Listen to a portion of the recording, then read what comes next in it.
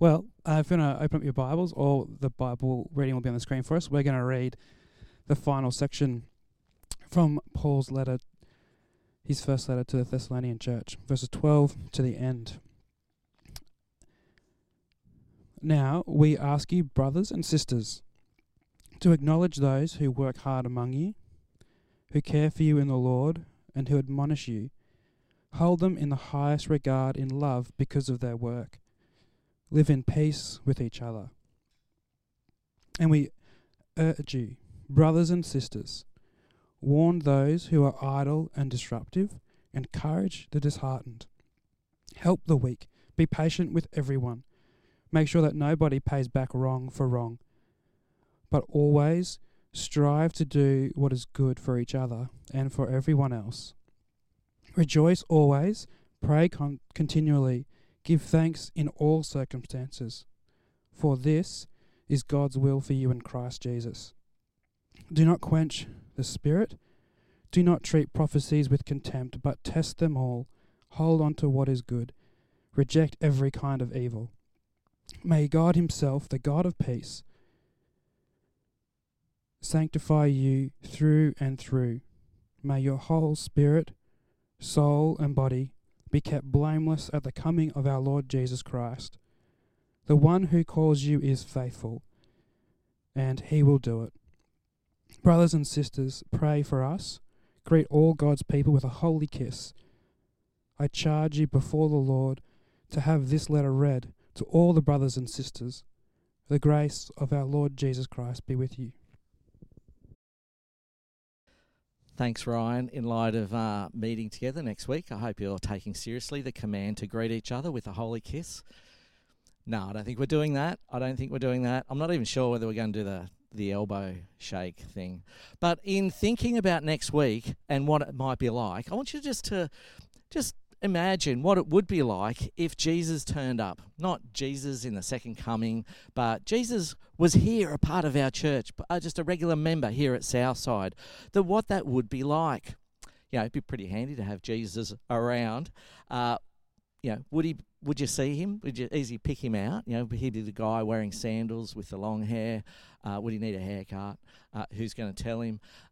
Things like that. How is he going to fit in? It'd be great, running out of morning tea. Jesus, come and help us. We need some more food. That Jesus come along and bang.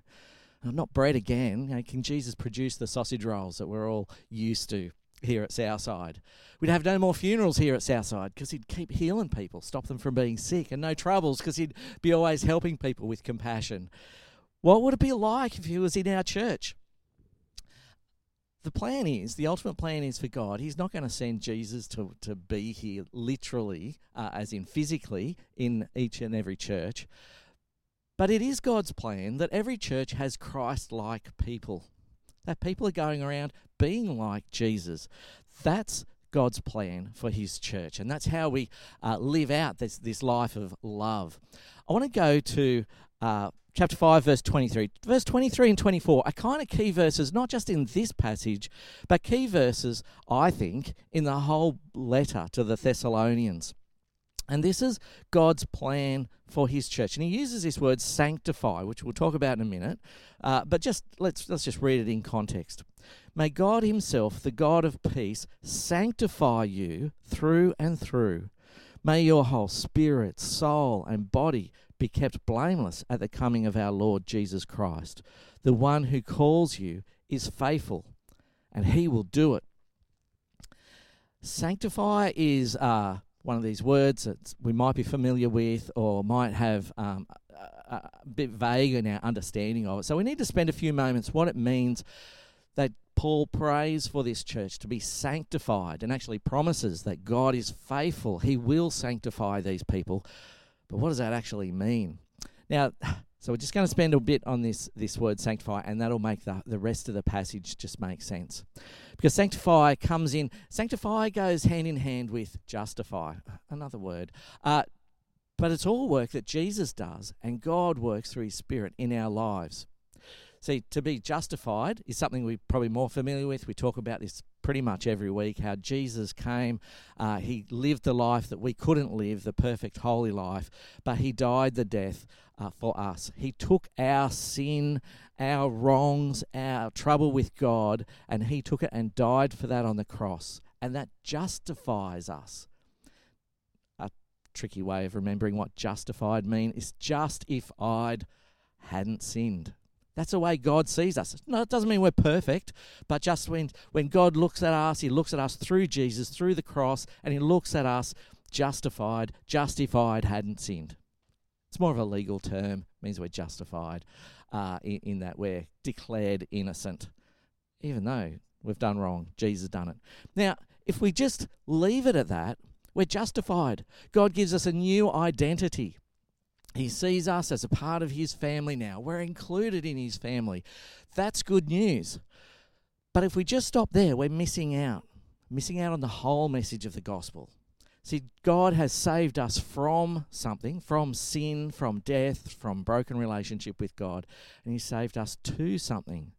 He saved us into the family. He saved us to life. And what does that look like? That's being sanctified. Sanctified is being a part of the family and growing into his likeness, to be more like Jesus, to be set apart from the world. I'm not my old self anymore. I'm not a part of the world chasing my desires, chasing other idols, chasing my other loves. I love God. I want to live for Jesus, and that's who I want to be. And God sends us his Spirit to sanctify us. We start looking like the people that he's called us to be. That's to be sanctified, to be in God's family, and to live like we're in God's family. So what would it look like for you to be completely sanctified? Because Paul uses the words in that verse, that you be sanctified through and through spirit, soul, and body, like completely sanctified, completely set apart from the world, completely in God's family, completely in the image of Jesus. What would that look like for you? And is that a scary thought or an exciting thought? Is it exciting that to actually, if I draw nearer to God, if he sanctifies me, because God's the one who works in our lives to sanctify us, to change us, that would give me a whole new spiritual vigor, that I would be excited. It's a little bit like we've been talking about this series, Staying the Path, and we've been talking about, last week I used the example of bushwalking and going to these amazing lookouts and seeing these amazing views, climbing the mountains, and the end goal is eternity, to be there with Jesus when he comes or when we meet him. That's the end goal, to stay the path to then. But there's almost, during this life, there's lots of mountains to climb, in lots of lookouts to enjoy. This whole thing of growing in sanctification, enjoying the presence of God and drawing near to God and being in Christ's likeness is one of those journeys here on earth. And this is what Paul's praying for the church in Thessalonica and for us, for all believers, that we go on this journey of sanctification, that we draw near to him and be in his likeness. We're saved to be someone, to be a member of his family. But what does that look like? Is that an exciting journey for you, or is it actually a troubling thought to you that I might have to change the way I live, that I'm not able to live a life outside of the family, but I have to actually take my life seriously in drawing near to God, and that's hard, that's scary, and it is. What is God calling you to do to be sanctified? We can leave that question open, but actually Paul gives us some clear pictures on what that looks like for you, for all of us, to be sanctified, to be more like Jesus, to be a part of the family. What are we saved for? What are we to look like? In this passage, it gives us three pictures. And he shows us to be sanctified in the way we relate to our church leaders, because he's talking to church people. So the way we relate to our leaders, the way we relate to church members, so others, and the way we relate to God himself. So three pictures he's got coming up, what this prayer is to be sanctified. Sounds a bit mundane. It doesn't sound super spiritual or mystical. I was hoping for something a bit greater. But yeah, the mundane life, the day-to-day grind of growing in sanctification is really what Paul's talking about here. The first, to be sanctified in the way we relate to our leaders. I want to pull up verse 12 here, and we'll kick off from there. Verse 12. Now we ask you, brothers and sisters, to acknowledge those who work hard among you, who care for you in the Lord, and who admonish you. Hold them in the highest regard in love because of their work, and live in peace with each other. Now, if you've been on this journey with getting to know this church in Thessalonica, it's actually a good church. There's not lots of problems going on that Paul's really putting his finger on. It's not like the Corinthian church where Paul's got to address every issue. So why does he pull out this thing on leadership? No, respect your leaders. Why does he need to say that? Well, you know, to be honest, I think it's kind of a national sport that we all like paying out on our leaders. And that's not just here in Australia in the 21st century. It's all throughout time. You know, in Rome, because this is where this letter's taking place, in that first century, around or a little bit after the time Paul was writing this, in the late 60s, you know, Rome had 4 different emperors in the 1 year. You know, Nero, you might have heard of him. He was chased out of town and committed suicide. I think a lot of those suicides in that Rome era was kind of like, we don't want to know who did it. We'll just put it down to suicide. Nero chased out of town by other people and committed suicide. Straight away, this guy Galba puts his hand up, I'll be the emperor. He was assassinated within 5 months. This guy Otho put up his hand. Then civil war broke out because they didn't want to be under his leadership. So he was also forced to commit suicide within 5 months. And then Vespasian took over. 4 emperors in 12 months. Now, what does that say about the way the Roman culture treats their leaders, their emperors? They don't think a lot of them. And it's not just there, it's Australia. It's here and now. I mean, it is a bit of fun. I think it's because of our convict heritage that we don't like authority figures. We like pointing the finger, pointing the blame at someone else, that we have a real sense of skepticism about our leaders, that we always make fun of them. We always put them down. This is why Paul's saying it's our natural tendency to push away authority. But Paul's saying here, no, in the church, to be sanctified, to be the people of God, you are different. So he calls us to do something that's very unnatural to us, that to actually look at your leaders. They're not only working hard for you with oversight, but even when they admonish you, that just means they correct us, they steer us back onto the right path. Even when they pull us into line, treat them, he says, hold them in highest regard in love. Now, that's countercultural. That's very unnatural for us. We want to push back on that and resist. Who are you to tell me what to do? Paul says, no. These guys, you need to support them. And we need sanctifying work. We need God's help in our heart to actually do that, to put that into place. Now, how that works here at Southside, we have 7 elders who oversee our church. And they're good, godly guys. They're not self-promoting. They're not full of pride. They're not domineering with their authority. And I hope you notice that, because every now and again I get a comment from people going, I'm not even sure who our elders are. Now, that's a good example of how our guys are guys that are happy to do the hard work without being self-promoting. They're not putting themselves out. Look at me, I'm in a position of authority and leadership. They're not like that at all.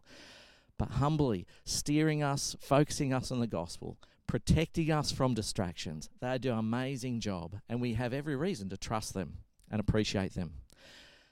But we are developing our leadership culture at Southside. We have lots of leaders, team leaders, growth group leaders. Lots of people take responsibility and oversight, not only just over making stuff happen here at church to facilitate things, but to nurture people through discipleship and just keeping people on the right track. So we have lots of leaders. It's a tough gig, that whole leadership, being under the scrutiny of everyone else and leading others. Now, I think here at Southside, on the one hand, I want to say I think we have an amazing level of trust in our leadership. I think we've done some incredible things, some pretty radical things compared to the circles that we mix in. And us as a church family have been able to follow that and trust that, which I'm super thankful for. But on the other hand, I don't think we have a very good culture of encouragement of any of our leaders, whether it be elders or preachers or team leaders, that, you know, just sending that message, hey, I appreciate you for what you do. I appreciate you investing in that. Now, I know there's a bit inside of us that goes, if we give compliments, that just feeds their pride or puffs them up in ego, and we don't want to do that, so I won't say too much. But in fact, I think I can honestly share with you, whether you're part here at Southside or you're from another church just tuning in, I think that the danger of pride is much less than the danger of just burnout through discouragement and low self-esteem, not getting any feedback or hearing negative stuff. It's actually really discouraging at times because you don't know how well you're going or how well people are responding. So to give your leaders some feedback, let me encourage you to do that. I'm pretty confident if you shot an email a day to one of our leaders encouraging them, I still think they won't be in danger of pride. It's just a message of saying, good on you. It's worth it. All those hours you're putting in, all that energy you're putting in, we appreciate it. We value it. And that's going to go a long way. Because we all want to know what we do matters. I think that's what Paul's saying. Rather than poking fun, pushing, resisting, let's build up our leaders. Let's support them, thank them, and hold them in the highest regard in love. It's actually very radical what Paul is saying to do. So this thing of being sanctified, to be in this family of God, is actually, it sounds quite a mundane thing up front, but it's actually a very big change of heart, what Paul is calling us to do.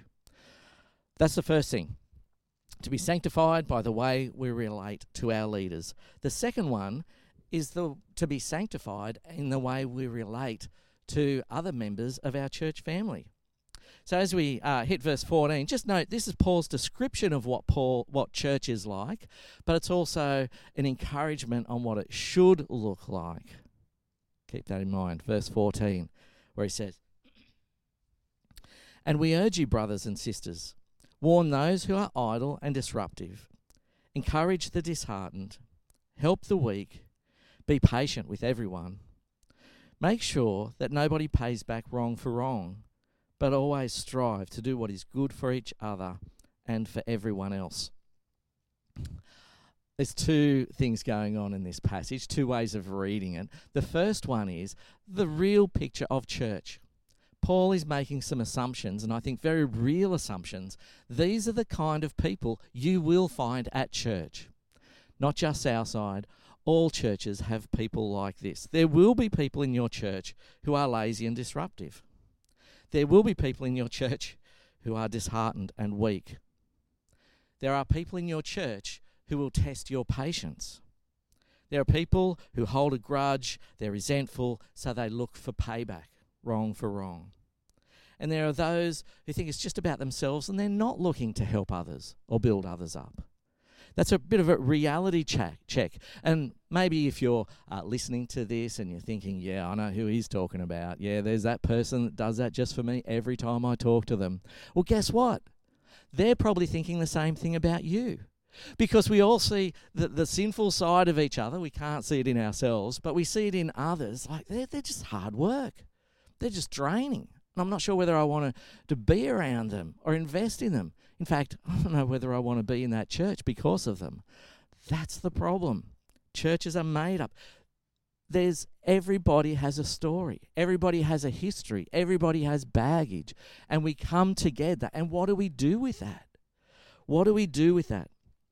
So the first thing we notice is church is full of imperfect people, broken people, people with a history.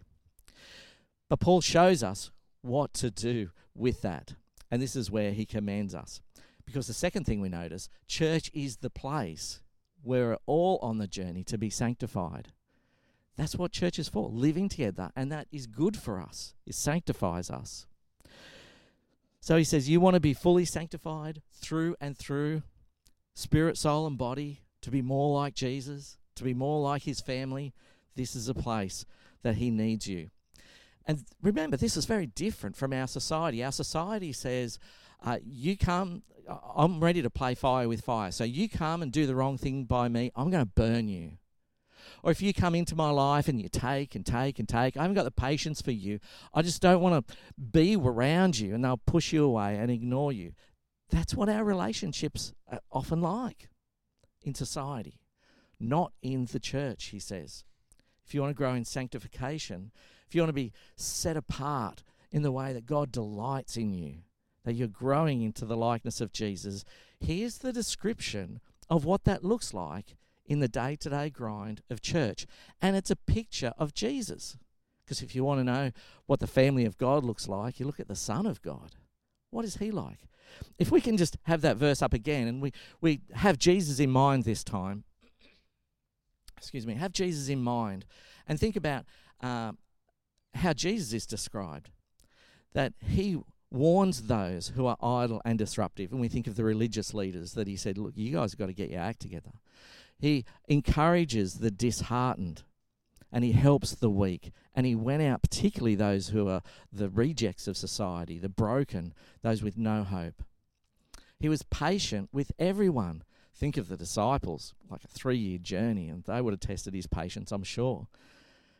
But then he goes on, make sure that nobody pays back wrong for wrongs. Jesus not only not paid back wrong for wrongs, but he helped those who wronged him. He forgave those who wronged him. In fact, not just those then, he even took our wrongs for all the people he's called. He took our wrongs, not paid back wrong for wrongs. And then always strive to do what is good for each other and for everyone else. And we think of the way he went out to people like the Samaritan woman. The Samaritans were despised. They were outcast.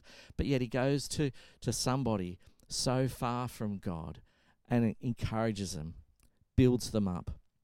It's a picture of Jesus. So if we want to let God shape us, shape our lives, and to be the person he wants us to be, this is a place to do it. The church needs you to be a part of it. Other people need you to be a part of it. See, there's a whole bunch of people who are feeling very disheartened and weak, and they need encouragement, and they need it from you. There's a whole bunch of people in church who have been wronged, and they need you to show them what forgiveness is like. There's a whole bunch of people that are on the journey of sanctification that are going to need you to be patient with them. You are needed in this process. See, in the local church, God is building us. Ephesians 2 says God is building us into his temple. The people of God are being built up to be his temple, his glory, the place where he dwells. And this is what the image of the church is. And it's a process. He's building it. It's not done. We're a work in progress. So to be this person, you need to be with others. You're not going to find this journey at home. You need to be with other believers. You need to be with his people. And when you realise that he's on a journey for me in growing me in sanctification, but not just me, the rest of my brothers and sisters here, you wouldn't want to be anywhere else. Sure, it's messy, it's hard, but God is growing us. He's growing us in sanctification to be more like Jesus. That's the second thing. So we're to be sanctified through our leaders, through the other church members, but we're also on a journey to be sanctified in our relationship with God.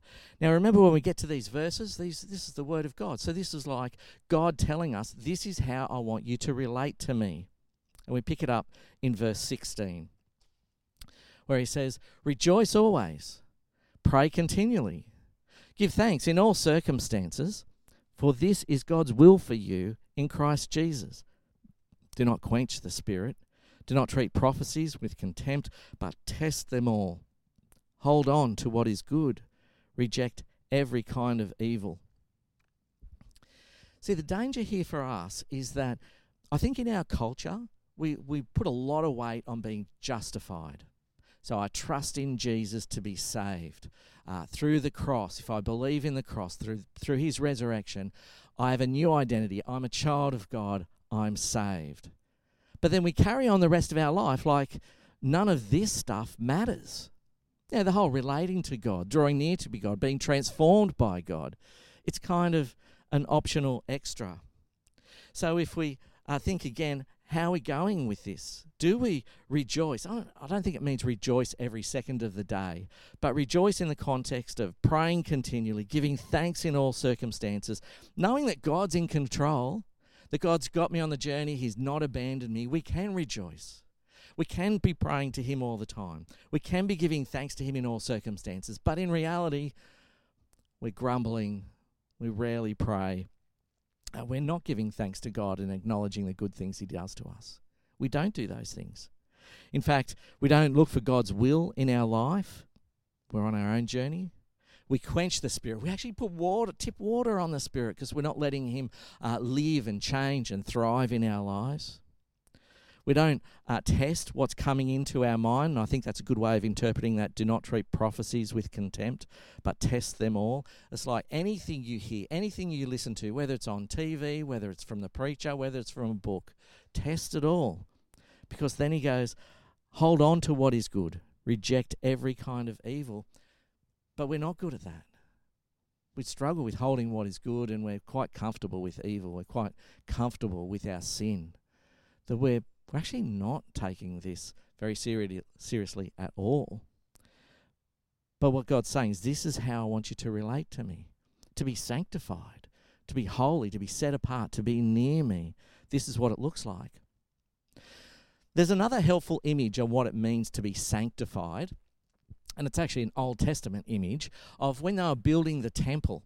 So Solomon building the temple of God, amazing building, amazing structure, made out of the best timber and then coated with layers of gold. That it was just spectacular to walk into, even though only a select few people, only special priests could actually enter the temple and see it. But this was God's house, God's dwelling. It had to be holy. So to be completely covered in gold was kind of like, it's not like the rest of the world. It's dust, it's grime, it smells. To go in here, it's set apart. It's like a taste of heaven. This is God's dwelling place. And when they were putting the furniture into the temple, they would say they would sanctify the furniture, which just means they made the furniture specially for the temple. It was to do nothing else. You couldn't go down to the second-hand shop, pick up something good and just whack into the temple. It had to be specially made, the purest gold. So they had things like lampstands and incense stands and tables, the furniture in. Now the furniture was called, said it was sanctified because it was completely for God. It was completely apart from the world. It was God's possession. It was near God. Now, I think that's helpful for us. We're talking about furniture here, but this furniture to be sanctified, to be wholly God's, was not to be used for any other purpose. It was set apart just for God.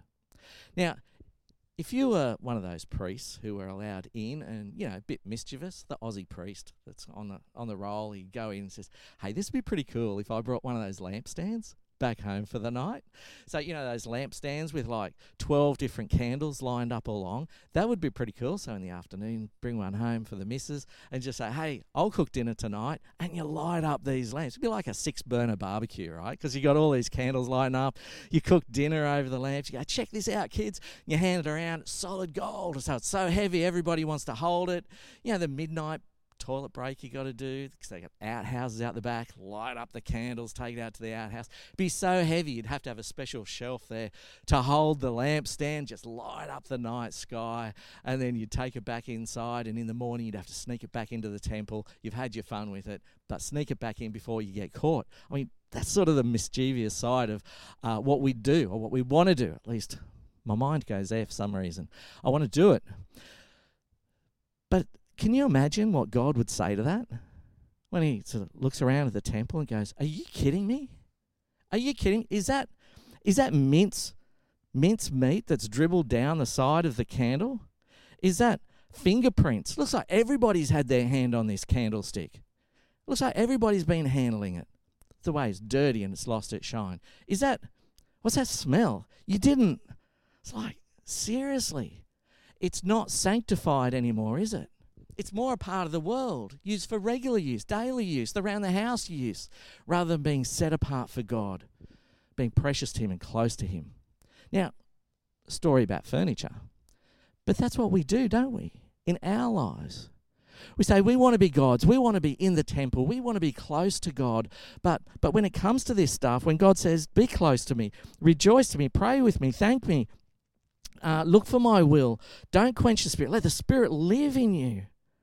Do not let prophecies, test everything, because everything going into your head, hold on to what is good, reject what is evil, because you're not a part of the world anymore. You're sanctified. You're set apart for me. You're in the temple. You're part of the family. But yet, we read that, and it's good on Sunday, but come Monday, come Tuesday, we look as much as the world as any other person. We're not living the sanctified life. We're actually mocking God, taking the goodness of His grace and His justification, but not wanting to be the person that He wants us to be. Paul's saying, no, I'm praying that you be sanctified, set apart, precious to God, close to God, and you be the person that He's called you to be.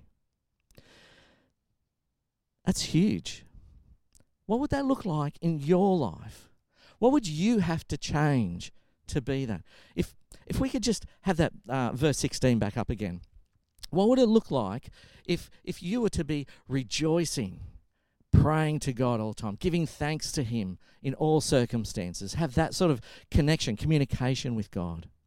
What would it look like for you to pursue God's will for your life in Christ? Hand yourself not only spiritually to Him, but physically and through your soul, that through and through to be living for Him. What would God's will look like for you and how you lived your life?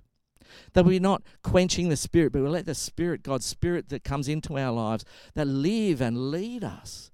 That we don't fight it or put it out, but let the Spirit drive us into the person that He wants us to be.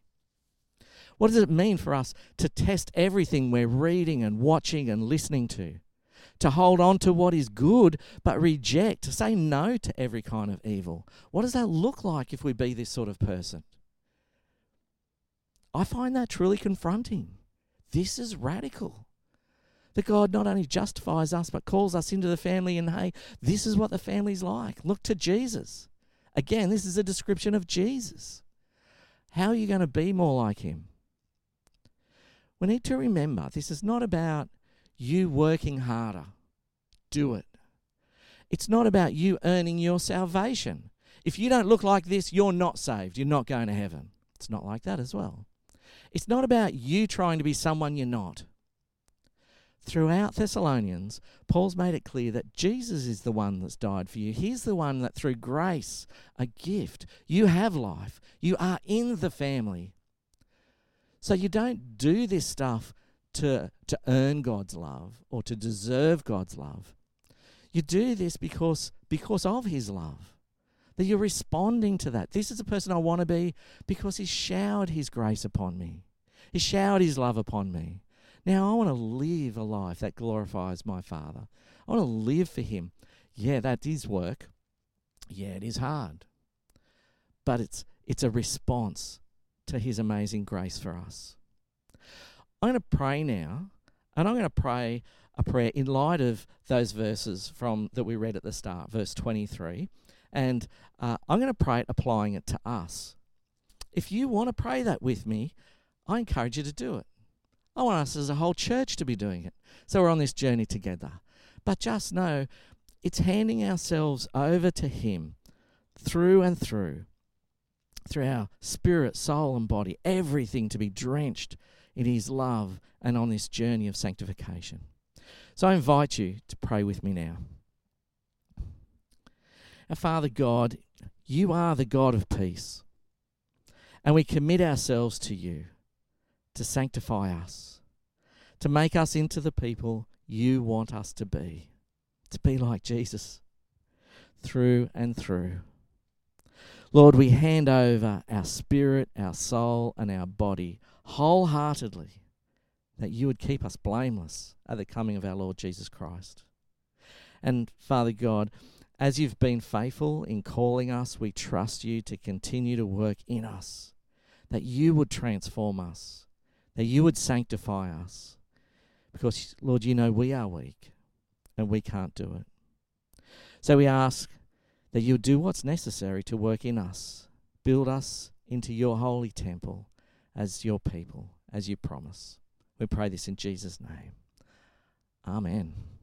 Amen.